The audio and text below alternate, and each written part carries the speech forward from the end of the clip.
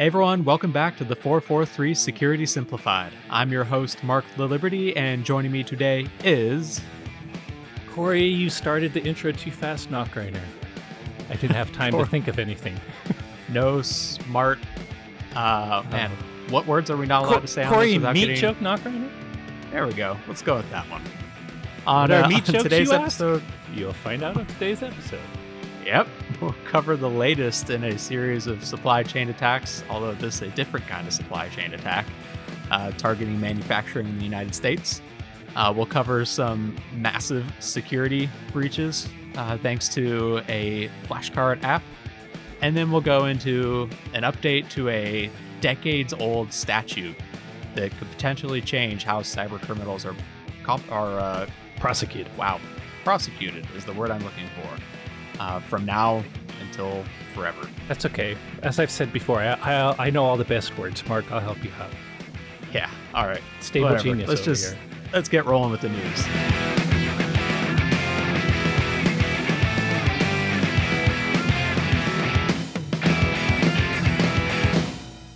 So let's start off with our first story of the week, and it's a pretty big one. Last week, JBS, the world's largest meat packing company, suffered an unspecified security incident that shut down operations in both the United States and Australia over Memorial Day weekend. Some info on JBS: they're responsible for slaughtering over 20% of all of U.S. cattle each year, which means that this attack could have a pretty big impact on the meat supply chain. And when this originally was disclosed by them, they said unspecified. We all kind of know exactly what kind of cyber attack tends to shut down processing at a facility like this. So for instance, you're saying after being forced vegan by ransomware, JBS says until we meet again. God, that was terrible. Yes, after being forced vegan. Okay, that's the worst joke you've made yet. How about don't play chicken with security? Boo. Where's the beef? Okay, continuing. It was... By the way, some of these are mine, but I'm actually sharing some of the jokes from your own threat researchers in a chat we had when we first saw this story. And as you kind of mentioned there, it was just a few days later, the FBI attributed this attack to the Revel, however you pronounce them. We had that argument the last time we gave you an update. We're going to continue having this argument every single time we talk about them, I have a feeling. They're the ransomware group that's best known for the Soda no Kibi ransomware as a service variant that's been around for, 3 years now, 4 years now, it feels like, and just a never-ending cycle of hitting additional organizations. In fact, it was just last March where they stated they're going to start going after cyber insurance providers, just like AXA, who we chatted about last week, who got hit with ransomware after announcing they were pulling the plug on ransomware extortion coverage from their insurance policies. Yeah. And by the way, it should be obvious by now, but that's why we suspect this is ransomware, despite the fact it's actually unspecified from JBS themselves. Yep, exactly. So, interestingly enough, by the time that we're recording this now, JBS has said they've recovered from the attack and resumed operations, but they've made no statement on whether or not they've paid the ransom. Or if it's ransom, to be frank. They did, some other hints even before the FBI, they did claim that their backup was unaffected. So even bringing up backup, I guess there's other cyber attacks that you might have to recover from too, but I think that was kind of a hint that the ransomware didn't completely put them out. And they also claimed that there wasn't any evidence that whatever this cyber attack was, ransomware, there was no evidence it affected customer, partner, or employee data. No evidence, being a company ourselves, that's what you say when you're not, you can't 100% unequivocally say it, but you're pretty sure. So who knows for sure? But, I trust them. There's no evidence. It's one of those things where what kind of cyber attack causes a company to have to shut down production? Like, it's ransomware 99% of the time. And that's just like where we're at now. DDoS. Yeah, okay, I guess DDoS, true. But Like, I mean, man, there actually haven't been very many massive And DDoSes lately. and Sony Pictures attack, that wasn't ransomware. They just basically locked up all their computers and took their data. They weren't asking for a ransom in that Sony Pictures attack, were they? They were just But ticked off over a movie. They literally they deleted all the data, so there was nothing you could do unless you recovered from backup. Okay, fine. There are a few things that are not ransomware. That said, but we agree with the FBI's statement. It's pretty clear this is ransomware-y. which makes it really the latest in just a series of cyber attacks against supply chain companies. Like there was the pipeline last month now that caused a pretty widespread disruption for about a week because of the ransomware attack. Now this one only brought down meatpacking for a couple of days, it sounds like. But even then, like when you're responsible for 20% of cattle in the United States, like that'll have a little bit of a disruption for maybe a couple days or so. It just like most of our supply chains, especially in the grocery business these days, seem to be like the just-in-time model where you don't keep around a lot of stuff. You get it just in time to sell it and then get restocked right away. So something like this. That's why supply chains are so important. Yeah. It does make me feel good about, sometimes when we go over our predictions every year, we get a 50% hit rate that year. But we had a prediction, was it 1 year or 2 years ago? Anyways, our industrial control and manufacturing ransomware prediction did hit a little bit with that one aluminum schmelter. Schmelter? An unfortunate smelting accident. Schwartz. My Schwartz is bigger than yours. I don't know if you even know that movie, do you? I have seen Spaceballs. It's the only movie I own on VHS. Oh, you rock. I think I had it on Laserdisc. Anyway, pop, Corey. Anyways, now I'm trying to... Oh, yeah. So, I mean, between the oil pipeline and this and many others, I feel very vindicated that we were right on when pointing out that ransomware's next target after healthcare would be these types of manufacturing, industrial control system, anything like you say that requires a supply chain and just-in-time delivery. If you need just-in-time, that means uptime's important to you, which means ransomware has a clear way to get into to mess you up. Yep. So really, like, I mean, I feel like our predictions around ICS ransomware are a bit of a gimme.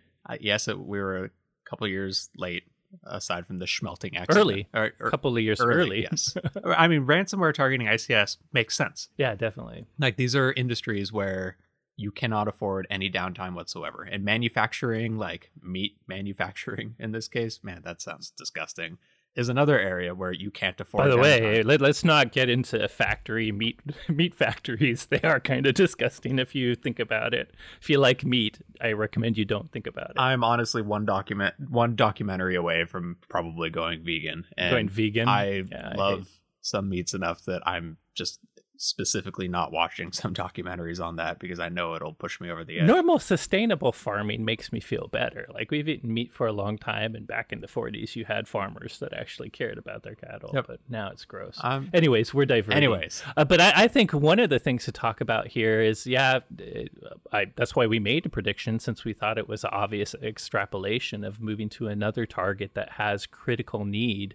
And by critical need, what about the potential for loss of life? Because, this was one of our arguments way back in the healthcare days. But what about this one, Mark? Could this type of attack endanger human life? I don't think that's it's a stretch, but I don't think it's, a complete impossibility. Because when you're impacting a food supply chain where, like, people rely on food, obviously, and if you impact it enough, then people could potentially go hungry. Now, this is also an area. It makes me think early in on COVID too, right? You remember when some of the worry was just the food supply chain, because if you have people that just can't be together in these factories, now that's even worse if there's downtime. So I think you're right that it's like a long shot. It would only happen if this was a sustained attack and it went after multiple.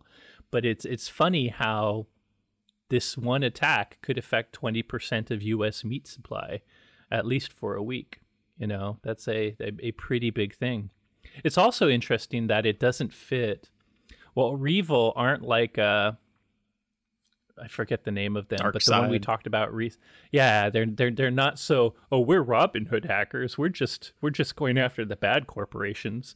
REvil does tend to avoid any. I mean, they don't want to make big waves, and it sounds like they might have made a bigger wave here than they suspected by going after JBS. They found a good target that might have been lucrative from a ransomware perspective, but it sounded like they might have also hit a target that got them more attention than they want. I mean, it is like kind of a game for ransomware authors where your goal is to make money, but not get like, you don't want to tick off the FBI so much that suddenly you're in their scope of people that are going to go try and shut down and potentially throw behind bars. Well, in this case, the White House even called Russia about it because, oh, by the way, REvil is very much a cyber criminal organization, but they are Russian based. So I wouldn't call this state sponsored hacking at all. It seems more criminal, but they are in Russia. So apparently the White House gave Russia a call again. Take care of your hackers, you guys. I'm sure they'll get right on it. Yeah, I'm sure Putin's listening. I'm sure he's jumping on whatever Biden asks him to do. Yeah, I guarantee they're best friends, right? I'm sure they, especially in the world of cyber and. I imagine Biden hugging Putin's bare chest on a horseback. I thank you for putting that image into my mind. That's disgusting. You're welcome. Happy Monday, listeners. Happy Monday. So I mean, takeaways from this, like, it's all but guaranteed a ransomware attack. And it sounds like they recovered fairly quickly. Now, whether that's because they paid the ransom or because they had a robust backup and restoration process and business continuity plan, like, ready to go, we don't know because they haven't really said any details about the actual incident. But it does seem to look like that is the case. Like, they were prepared for this and they seem to have been able to recover pretty quickly. Like, I'd say a couple days of downtime for a massive ransomware attack is basically like, that's on the it's not horrible. That's the good side of it. Like, obviously you'd on the flip better. side, it points out that, this is why BCDR plans, business continuity disaster recovery, are so important, because I imagine for JBS 2 days was a ton of business. We're saying it's a pretty good recovery, but being down for 2 days, imagine if Amazon were down for 2 days. That's hundreds of millions of dollars, I would suspect. So the faster you can recover, the better. And it's all about how well you've done that business continuity disaster recovery plan. Yep. The exciting part of cybersecurity. Yeah, what we all want to do, spend all the work on something that only happens once in a while. I'm joking. It is a worthwhile investment. It's hard, human nature-wise, it's hard to do this, but it's one of the best investments you can make the day you need it. Yep. Great advice. So moving on, as you may suspect, the United States military stores nuclear weapons at military bases located in friendly nations around Europe. It makes sense. We've got hostile foreign countries that were. It makes sense, but I would assume I don't know if that would be like public guessable knowledge, right? I mean, hearing it in hindsight, it makes total sense. And some of the bases, I lived in Germany as a kid because of my dad's military service, and obviously some of the bases we took in war, like a lot of the base properties were literally Hitler properties that we owned as part of a treaty. We've since given back a lot of them. So we've taken them. So in those cases, we were there for a military purpose. They weren't always a friendly country, and I guess you could see. But I wouldn't suspect, I wouldn't just have assumed that we actually had nuclear launch points in anywhere besides America, because it seems like it would be a hard thing to do. And my understanding is Europe doesn't really, a lot of European countries don't like this. Oh, no, especially they don't. not knowing where this is. Yeah. Not knowing where they are. But anyways, keep going. Anyways, details about these locations are also understandably supposed to be secret. There's supposedly around 6 locations throughout Europe, and the government does a lot to keep both the location secret and details about them secret as well, to prevent, attack against them. Yeah. Or if you have a nuclear bomb hidden somewhere, you don't want people to know where it is. You don't want to know what security controls you have around. You don't want them to know where the cameras are, how often the patrolling is, when they change duty, all that kind of stuff. Even down to, I think it's interesting, duress words. Obviously, it makes sense, but since you and I aren't into physical security, we don't think about a special duress word in case someone is holding us to gunpoint when one of our friends comes up to us. Yeah, exactly. And as you also might suspect, the protocols around these nuclear arms storage areas are also complex, and they're complex enough that soldiers have to typically memorize them, and they've been resorting to using online flashcards to help memorize that information. Things like Chegg and Quizlet and Cram. Which, by the way, flashcards for learning are not a bad thing. Yeah, just paper But the ones. key word you said there, which will be interesting, is online. Correct. Yes. You would think with classified information, you'd probably use like paper flashcards and then light them on fire when you're done. But in the case of this, they've been using online. Swallow the ashes. Bury the waste that comes out after the ashes. Some soldiers though have been using online. Oh, I forgot. I need to get my bleep for this week to bury the. Okay. What isn't even a real one? They won't know that if he bleeps it, right? Right. Unfortunately, believe it or not, these apps were not designed to safeguard information related to nuclear stockpiles and defending them. Really? That Quizlet app that my daughter uses, that's not designed for nuclear security? No, it was not. Oh, bummer. So by searching through cards uploaded to these various apps, some journalists at Bellingcat discovered the alleged 6 locations in Europe where the U.S. stores their nuclear arsenal just by searching for terms known to be associated with nuclear weapons, like protective aircraft shelter or PASS, weapons storage and security systems or WS3, vault. And basically, as they were searching, they'd find other flashcards that would teach them other new terms and acronyms to help them find additional cards through these apps. By the way, a little pause here, but Bellingcat, I mean, I remember it was just, 5 episodes ago where you and I had not heard of Bellingcat before. And pow, now they have another really good scoop. Yeah. So, hey guys, if you haven't been visiting Bellingcat, check them out. We certainly are. Props to them. So their journalists found cards dating back to 2013. And through these cards, they found plenty of sensitive information, like locations of backup generators, how to validate special identification for restricted areas, camera locations, everything that you probably wouldn't want an intruder to know about. I didn't even know there was this thing called a RAB, a restricted area badge, let alone how I would validate whether it was a real one or a fake one. Yeah. But hey, now we know. Yeah, exactly. Basically, most of these apps, or at least many of them, default to making flashcards public, and users have the option of keeping them private. But even the public ones, they'll include like usernames of who created them, sometimes even profile pictures from LinkedIn. So not only do you get like the information, now you potentially know personnel that work at these locations, which you could use to either social engineer or something much more devious as well if you were trying to gain access to them too. Like, this is a pretty big security breach from something as simple as just trying to use flashcards to memorize information. Yeah, I imagine this is not intentional. Like, on one hand, to be nice, it's hard to fault the soldiers. There's a lot of things they have to memorize, and hey, flashcards are a good way. On the flip side, you could look at it at what a stupid mistake. I mean, why would you put nuclear secrets on this public SaaS app that you have no control with and not even think to make it private? So it's a mix of just this really bad mistake, but also something that's unintentional. I presume the guy guarding a nuclear vault isn't a cybersecurity expert. So to a normal person, do you think about the ramifications when you're, I don't know, accepting that Facebook questionnaire survey or deciding to use some new cloud application to do something really quick, like learn from flashcards? So it's interesting. It resulted in what I think some of the chief officers are calling a flagrant breach of security, but it also is a seemingly forgivable mistake for people that aren't really meant to know everything about cybersecurity. Right. But also, like, even if you were to like set these private, that just means private from other users. That doesn't, it means the company itself still has access to now these potentially sensitive. There should be a policy that all of this stuff should never be anywhere outside of the U.S. government's assets.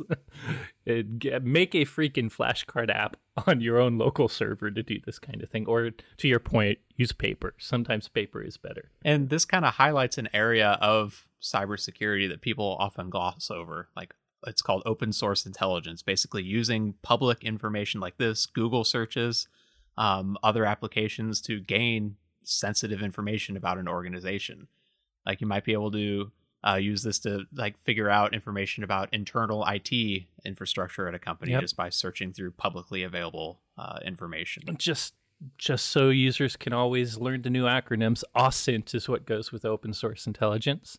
And yeah, I agree. And part of what this story I found interesting is how Bellingcat knew a few words that might be related to nuclear sites, but it's that chain of weakness with OSINT where just a little bit of a leak gives you a little more information, and that information leads to more information, and it turns out to be this tree of information that you often see even in OSINT programs like Maltego and others, where it's surprising if you can just get a little bit of information, how much more information sometimes results from that. So yeah, very good point, Mark. Yeah. And so, I mean, this basically boils down to if you're trying to safeguard secrets, like I can't imagine many of our listeners are responsible for safeguarding nuclear stockpiles, but you still probably have trade secrets in your company or information that you wouldn't want publicly disclosed. You have to be careful about what SaaS apps you're using with this data, because maybe you're not setting them up correctly and that could expose it, like S3 bucket issues we've seen previously. It doesn't prevent the company itself potentially from accessing the information unless you're using encryption at rest and encryption in transit. Like there's a lot of potential areas you might have overlooked when it comes to storing your data that could enable someone else to view it as well. Yeah. And this is hard because it goes against human nature, but just think about the unintentional consequences. Like the S3 bucket that Mark brought up is a great example. You're working with some outside person that you want to transfer some data really quickly. You're like, oh, I'll just throw it on this S3 bucket because it's convenience and I already have access. But think about it a little bit before doing that, or trying a new app or using a new file sharing service online.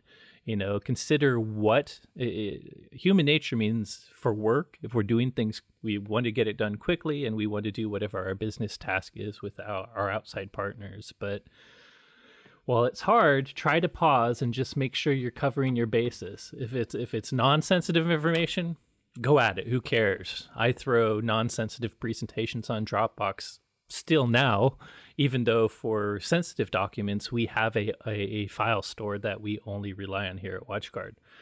So it's fine for non-sensitive, but think about the sensitivity of the data before you do anything new with it. Yeah, exactly. So moving on now to our next story. I feel like Corey's going to ream me over this after all. This is the fanboy. This was my little Trojan story. I get all this Apple fanboy stuff. Now I get to just make fun of Android. Anyways.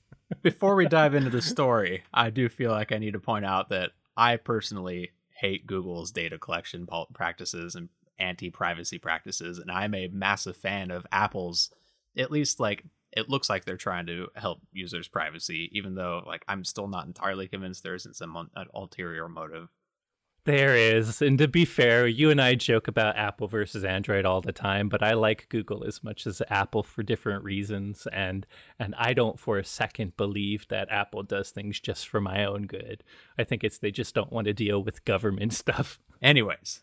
Recently unredacted documents from a lawsuit against Google have exposed that Google's own executives and engineers knew how difficult the company has made it for smartphone users to keep their location data private. This case comes after Arizona's Attorney General filed a lawsuit against Google, claiming they illegally continued gathering location data after users opted out of it on their mobile devices. The documents have revealed that Google continued to collect location data even when users turned off various location sharing settings, made popular privacy settings harder to find, and even pressured ODMs like LG to explicitly hide some of these settings precisely because users really liked them. It sounded like the article I was reading for this didn't have all the technical details. I wish it did. But it sounded like one of the ways Android or Google might be collecting local location data even when you had disabled stuff is as I think you know, whether it's Apple or Android, the phones have OS-wide settings where you can disable Android's location gathering stuff. But then there's third-party apps where, you have a third-party app, it has its own permissions, and you might accept something on a third-party app that you've disabled elsewhere.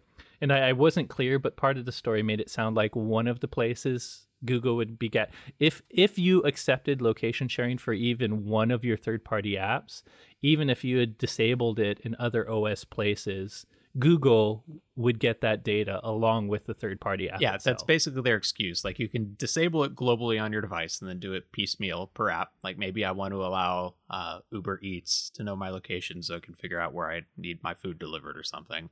If you enable it for that one app, their excuse is then Google gets it as well, just through their platform. Which, I mean, it makes sense, but like technically, I guess I could see an argument, but privacy-wise, it's kind of a big hole. They should, even if they are inadvertently collecting it, they shouldn't store it. And that's the whole point of this, is that, like, yes, they may technically, like, that may be a requirement in order to facilitate some of these, like, platforms that they have for apps, but they do a pretty dang good job of trying to hide that from their users. Like, hide the fact that they're collecting this data, even though maybe you've tried to block Google from getting access to it. And that's the whole point. Like, they're being a bit shady when it comes to how they handle users' privacy around location data. Like, the former vice president that oversaw Google Maps even admitted that the only way Google wouldn't be able to figure out your home and your work locations is if you intentionally threw it off by setting your home and work addresses to other random locations. Like, they have enough metadata about you to figure out exactly where you live and where you live and work. Probably where you shop most often too. Yeah, exactly. I mean, physically. It's honestly, like, I've had a few creepy interactions with Google. Like, I've got Android Auto in my car. It's one of those, like, I like it. It's super convenient being able to look up like directions or location on my computer through like Google Chrome, or sign into my Google account through Google Maps, hop onto my car, plug in my phone, and it'll automatically suggest, like, oh, you just searched for this 10 minutes ago. Do you want to Here's a sale, pull up navigation to that? Like, it's convenient. Yeah. But it's also... Or in Maps, I just want to take me home instead of having to type the address. I mean, and you're right, and that's a problem with this. There is so much good convenience from it, and yet it's creepy. It's like, yeah, there's ways bad actors could take advantage of it too. My family pointed this out to me the other day when we hopped in the car, like, on a Friday afternoon, and that seems like so I used to go play, back when there wasn't a pandemic, I'd go play card games at a board game shop, a specific one, every Friday afternoon after work.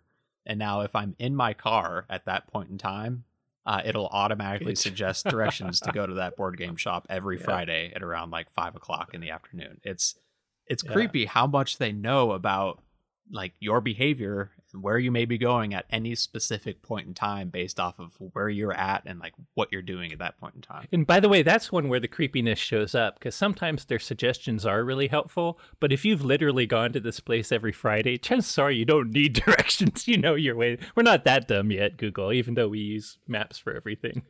So that's when it gets creepy, when you know the directions so well that you don't even think about it, and yet Google reminds you, hey, Mark, I know where you're going. Yeah. And it's like another one, like, if I'd hop in my car, like, on a Tuesday morning during a work week, it would suggest SeaTac, because that's generally when I'd fly out for work events, was like on a Tuesday morning. Like, it's really creepy how much info they can gather about you.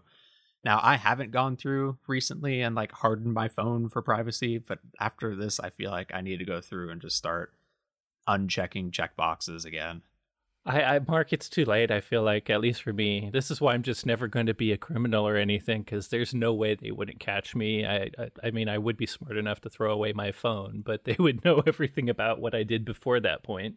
Yeah, I mean, you make a good point. Law enforcement, through at least warrants, have access to all this data as well. So yeah, you have to imagine. And this is a Google story, but honestly, I don't think it is a Google only story, because I imagine the same story you could throw in ISPs, telco, some of the stuff Apple does not. I mean, there is some difference there where Apple does not store this information anymore. But, you know, it feels like it's almost an industry thing, because we've accepted how big data can help us. It's the convenience you're talking about, but we haven't just found that magic gray line between getting the convenience we want to have from this without just screwing ourselves in every other way. Forget law enforcement, they're the good guys. If any bad actor ever got access to this, there's so much bad that could be done. Yeah, agreed entirely. And I mean, I think it was one of our recent predictions where basically privacy is going to come to a head here soon, because people are starting to notice just This. how much data these giant tech companies have on each of us, and without any regulation or any safeguards in place, aside from, company obviously doesn't want to get hacked, but what's the actual No. ramification if some of this troves of data gets leaked? Yep. Horrible. Yeah. Anyway, we'll see how the case goes. I think the only takeaway here is double check whatever operating system you use. Hey, we all use location data. I mean, I used a lot of DoorDash during the pandemic, wanted to support local businesses and to save myself from getting it. So it is very convenient having a map that guides people to where you are. So, but pay attention to that data, try to set the permissions, and then hopefully our law will properly, I don't think Google necessarily, well, maybe, I guess some of the insiders seem to suggest Google knows what they're doing. That's the part that scares me. But I think in the end, our government is dyslexic and messed up as it is, will eventually get to what's right for all of us for privacy. So hopefully this case will land in the right place. I'm much more cynical on that, and I feel like it's going to be a lot longer before anything actually comes of any of this. I'm trying to drop my blood pressure, Mark. After this year, I am kind of cynical about government, but still trying to be hopeful. Anyway, speaking of government, so most hacking-related crimes end up being brought to justice under the Computer Fraud and Abuse Act, the CFAA from 1986, which, among other things, basically states it makes it accessing a computer without authorization or in a way that exceeds your authorization, it's illegal. And I would say when it was made, it felt pretty clear that it's unauthorized access. I mean, they literally say unauthorized access. And whenever I hear unauthorized, it makes me feel external entities. Because if you're internal to that computer system or whatever, you're typically authorized. Yeah, exactly. But so back in 2018, a former Georgia police sergeant was convicted and sentenced to 18 months in prison under the CFAA for selling access to the state's license plate information database in exchange for money. Basically, he would take a payment, he'd hop in his patrol car, search up a license plate, and give the information of that to whoever the buyer was. He ended up getting caught in like an FBI sting for like a $5,000 bounty, basically, for some information. Someone felt like he was kind of, what was the word, pressuring him for something, so they shaking him down for money. A rat in this sting.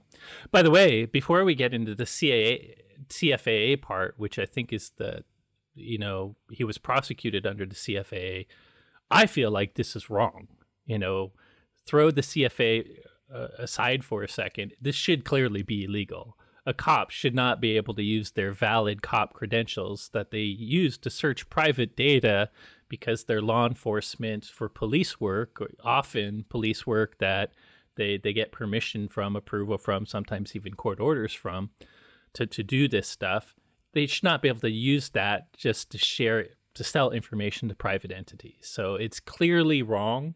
There clearly should be some law that this dude should be caught, in my opinion, and somehow prosecuted. I don't know what the level of, I don't know if his punishment met the level of this particular crime, but I personally believe this should be wrong. Yeah, it's one of those things where you look at it and you say, that's illegal, or it should be illegal. Like, it's clearly wrong. Yeah. What we're talking about, I may agree with, too. So exactly. So he was convicted to 18 months in prison under the CFAA for that action. But last week, the Supreme Court reversed his conviction on the grounds that the CFAA does not make it a crime to obtain information from a computer when that person has authorized access to that machine, even if the person has improper motives. So from their decision, they stated, so the officer's conduct plainly flouted his department's policy, which authorized him to obtain database information only for law enforcement purposes. We must decide whether the officer also violated the Computer Fraud and Abuse Act of 1986, though, which, blah, blah, blah, he did not. Basically, they're saying he had authorized access to it, and he did not exceed his level of authorized access to it. It's just, he was clearly using it improperly, but that isn't a CFAA violation.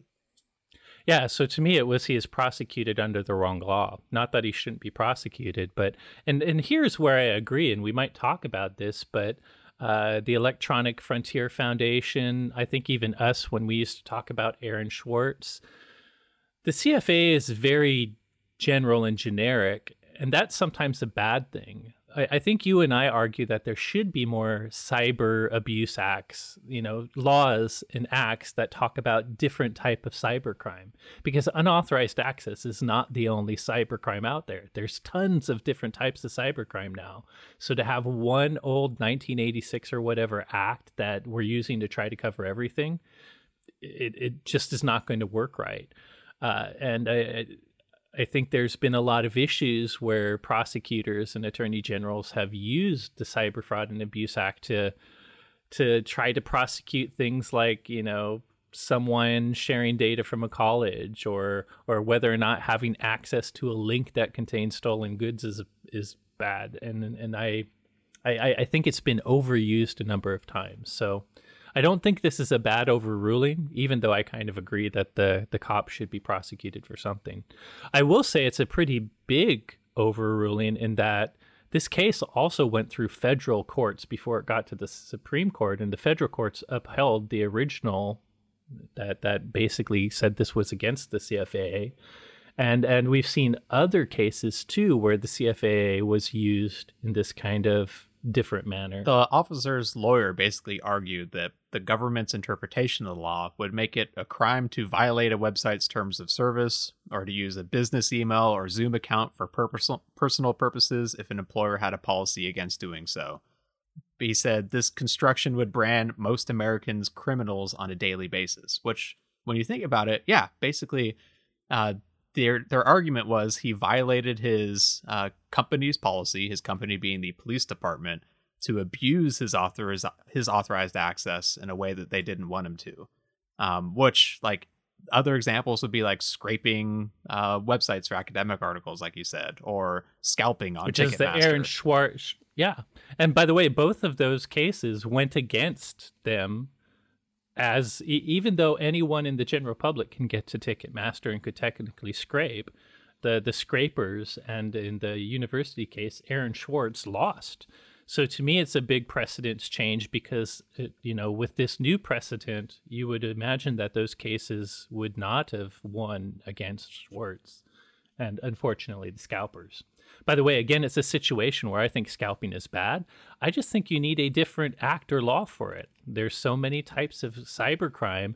This one really generic, generally stated law is not going to ever cover all of them. So I think lawmakers have to get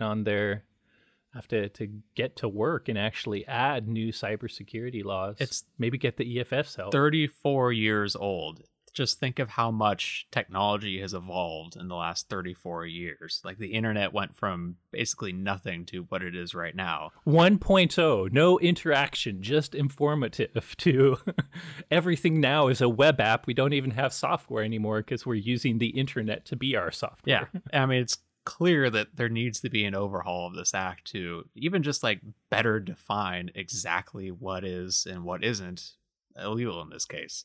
And I'm willing to bet that because of that massive precedent change from this ruling, like, this might actually get some senators to get off their butts and start crafting some changes to that, just because this is going to hamper the U.S. government's ability to prosecute people that they clearly want to prosecute. Like, they've done it before under this exact same statute. And they should, by the way. Yeah, especially in this case. Again, there's criminals that I want prosecuted. We've long argued that the CFAA is not a sufficient enough cybersecurity or cyber criminal act. It is also sad to see this change later. Everyone falls on a different side with the Aaron Swartz case if you recognize it too much. But if you do know about it, Aaron Swartz was largely kind of a well-known computer EFF guy, not a criminal.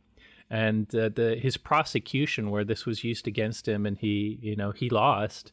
It was he committed suicide shortly after because of all of this. So this precedent suggested that the case could have gone another route, and maybe it would have.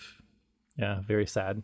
But I mean, I have a feeling there's going to be a lot of fallout from this because of how much is being thrown under that act. So it's pretty much the only thing you can use. Yeah, I feel like in a lot of cybercrime, even though I think we all agree that that will change or should change. Maybe we'll have an episode in a few months from now when we start to see some changes to cybercrime laws in the U.S. I think we have one of our predictions for 2022. Yeah. Hopefully it hits, because that sure would be nice for many reasons. In any case, something to watch. We all want ransomware authors and other attackers like that to go to jail and be punished.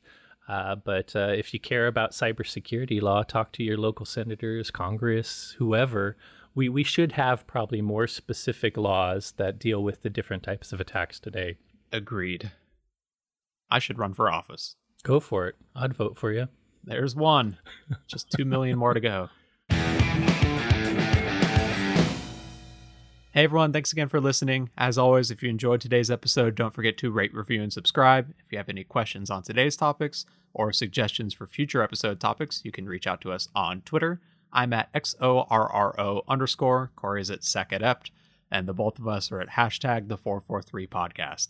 Thanks again for listening, and you will hear from us next week.